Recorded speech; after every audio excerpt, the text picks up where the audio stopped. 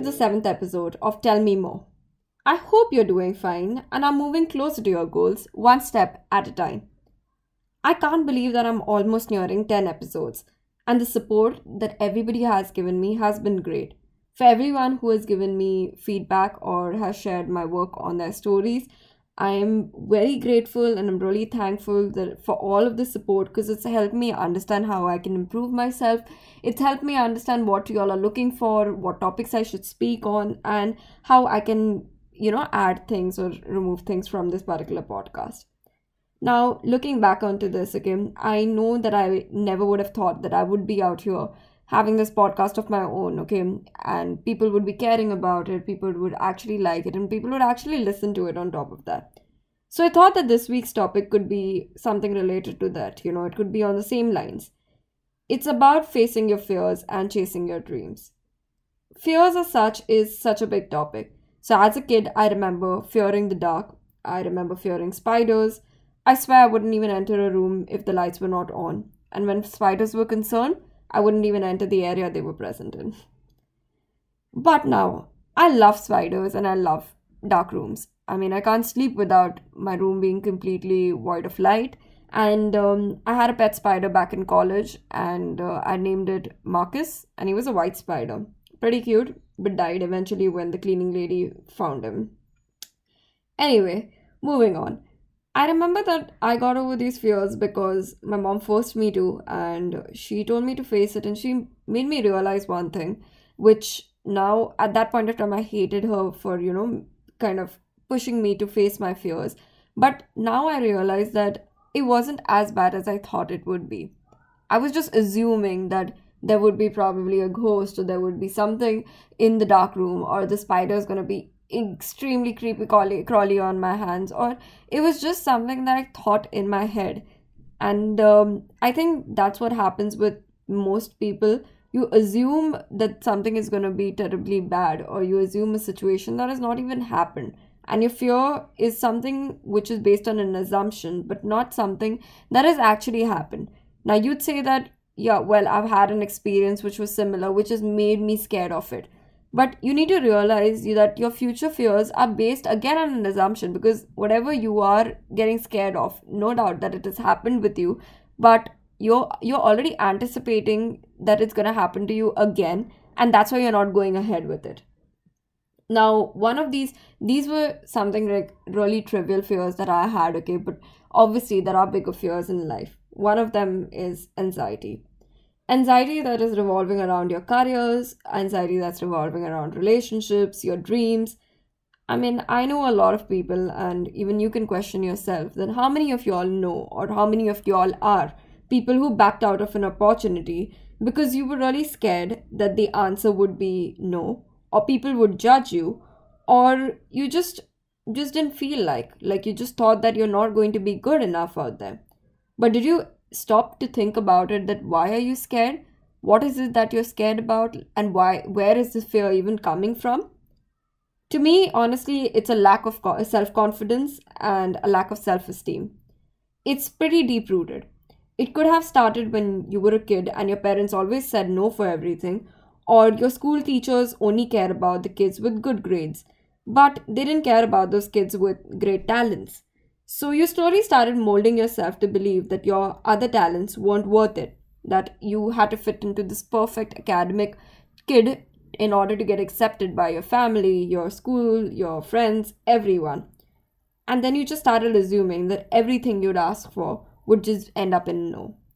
What you don't realize is that practically everyone in this world is an expert at something and is pretty average at everything else.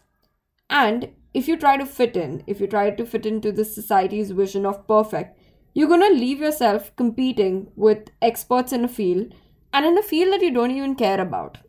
So you're going to just end up being average because you have left your field of expertise in order to fit into somebody else's field of expertise. And you need to question yourself. What is the worst that will happen if you try? I mean, you're going to hear a no, or you're going to fail, or you're not going to get things at the first shot. So what's the problem? Honestly, what is the problem? I don't know who has made you believe that you would get things easily. Who made you believe that you would get everything in the first go.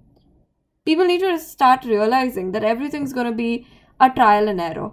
If you don't fail, you're not going to learn. And I mean, it's a great thing to fail. I know society makes you feel horrible about failing, but if you don't fail, you're never going to learn, or you're never going to improve. You're never going to try to figure out other ways in order to succeed.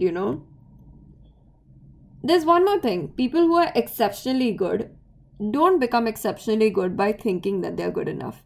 So whenever you're feeling you're not good enough at something, it's actually good. Because if you think you know everything and you are good at everything, and you think that you are good at something, exceptionally good at something actually, there's someone who's doing the same thing and they're looking at their work and they are critiquing it. And at that point of time, they're working harder. They're working harder to become better, because they're not comparing with you or the neighbor or the person who ever is in their field. They're only competing with themselves. And when you start looking at it in that way, that you're only going to compete with yourself, you're never ever going to stop learning. If you start competing with other people and you start saying that, oh yeah, I'm already better than all the other people in my field, okay, you're going to stop growing, and there's going to be somebody else who's going to easily go ahead of you. Fear, on the other side, is an amazing factor too. If it's handled with care, if it's handled with positivity, it could turn out to be something really good for you. I remember I was watching Shark Tank, and all of these businesses that, had given up on their job, and their only source of income was their passion project, or the business that they were putting forward in front of the sharks, okay? Those people did 10 times better than the people who had like a steady income coming from somewhere, because they feared everything. They feared of losing the roof on their head. They feared of losing food, every single thing. And that fear drove them, and that fear made them work. That fear is what helped made everything work out for them. You also need to realize that fear is always going to be there. You're always going to be making these choices, okay? Problems are always going to be coming in. But if you don't act upon your fears, your choices are going to be very different in life. Your choice would go from, if you don't face your fears, your choice could be something like, would I be getting food on my plate today or no? To, if you faced your fears and you worked and you achieved whatever it is, okay? Your, choices could be something like, do I want a vacation in Fiji this year or in Paris? So it's all about just facing your fears. You have to just change the narrative. It's not about caring about everything and wasting your energy worrying about every trivial hiccup in your life. But it's about focusing on the few things and giving your everything into that.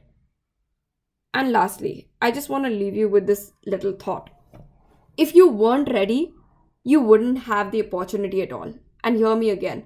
If you weren't ready, nobody would be giving you the opportunity to do something.